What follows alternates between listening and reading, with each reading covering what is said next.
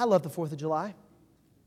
I love it. It's got that wonderful, magical combination of summer, which means watermelon and barbecue and ice cream and vacation, and also fireworks. Like, that just makes a pretty good event. I've always loved the 4th of July. I've always loved Independence Day. But it still seems a little strange to me that in the church we celebrate Independence Day as a religious holiday. It's a major feast, a capital letter feast in the life of the church. That's a little strange. It's not strange if you think about the fact that the people who founded this country were also largely the same people who founded our church. And the structure of our church with a bicameral legislature is a lot like the bicameral legislature of the government. So it does make sense in that way. But as the years have gone on, that celebration, the fact that Independence Day is a religious feast, has become a little controversial. Partly it's controversial because we've reached, I think, an era where religion and politics don't merge as well as perhaps they did in the 17th or the 18th century, and that makes sense. But another reason that it's a little controversial is that the Episcopal Church, our church, is now present and active in 17 different countries. The same church with the same prayer book and the same presiding bishop is in places like Honduras and Taiwan and Micronesia, even throughout Europe, the Navajo land. They might celebrate the same religious holidays that we do, but what does the 4th of July mean to an Episcopalian in Haiti? Except for maybe a chance to shoot fireworks with no other connection.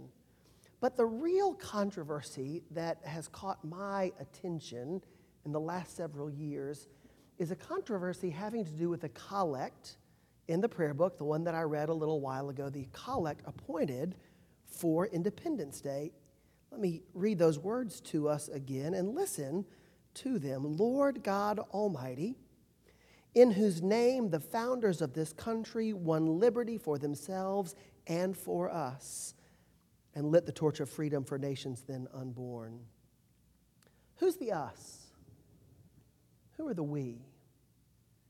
The vice president of the House of Deputies, a pretty important person in the Episcopal Church, is a man named Byron Rushing. He's also a legislator in the State House in Massachusetts. And every year about this time, he sends an email to all the people who are a part of the General Convention, reminding them that when we pray this collect on Independence Day, the us that our founding fathers won liberty for isn't always everybody in church.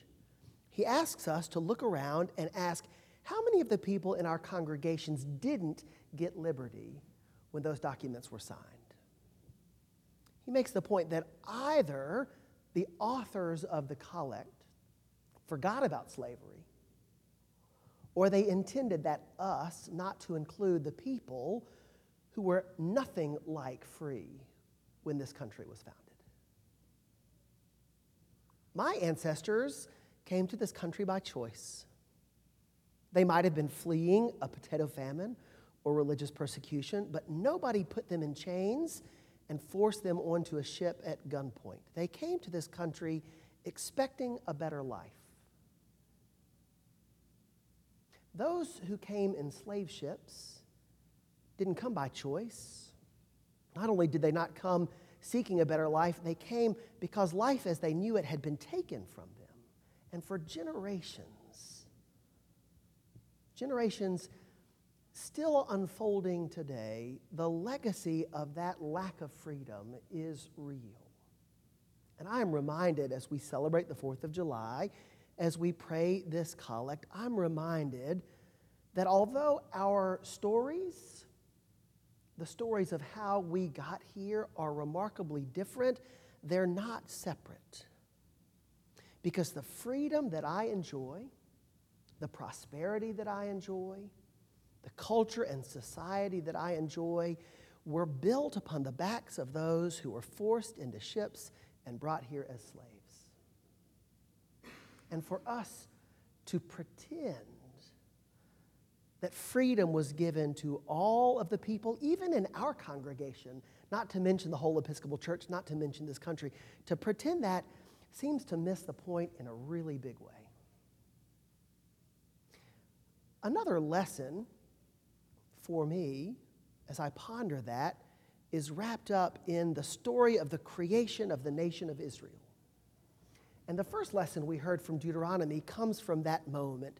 You might remember that part of the Bible where Moses comes down the mountain with the 2 tablets of stone and finds that the people had given up on Moses and had instead made a golden calf and were worshiping the golden calf. And Moses got a little frustrated with them, and so he threw the tablets down and broke them and punished them in a pretty exciting way, but that's for another sermon. But God called him back up on the mountain and said, 2 more tablets, let's try this again. And this time when Moses comes down, Moses, in the sense of kind of hope but exasperation at the same time, he gathers all the people together and gives them this summary and says, look, let's talk about who we are and who God is. And the lesson we have from Deuteronomy is a part of that speech. This is what Moses says to them. The Lord your God is God of gods and Lord of lords. And who is he? He is not partial and takes no bribe. He executes justice for the orphan and the widow, loves the strangers, providing for them food and clothing. And when it's time for you to build your nation, Moses says to them, you too shall love the stranger, for you were strangers in Egypt.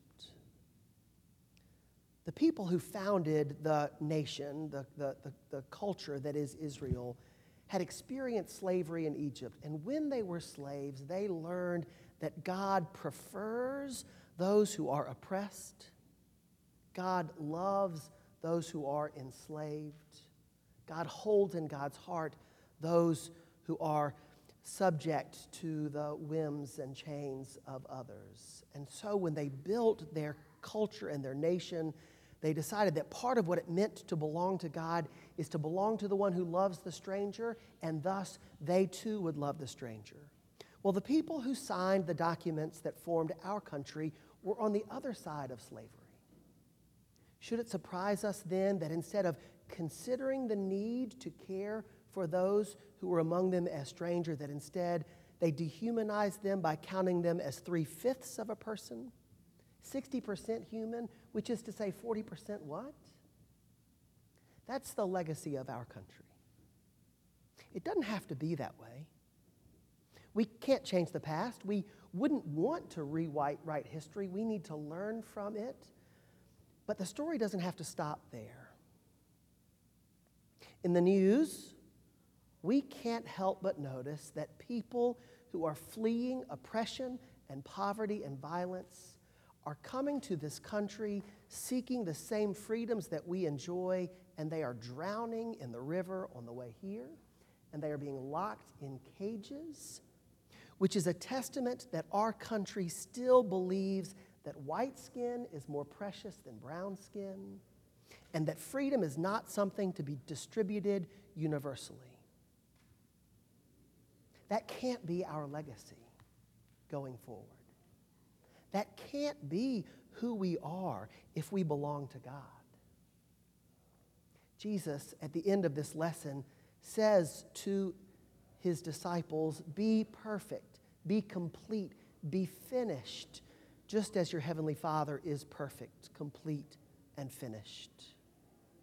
This Independence Day, as we eat our watermelon and enjoy our ice cream and our barbecue and maybe even set off some fireworks, my invitation is for us to celebrate the hope that our founders had, and at the same time to decide that it wasn't complete, and that it's our job, our calling, not only as citizens of this country, but as followers of Jesus and citizens of God's kingdom, it is our calling and our duty to finish it, to make it perfect.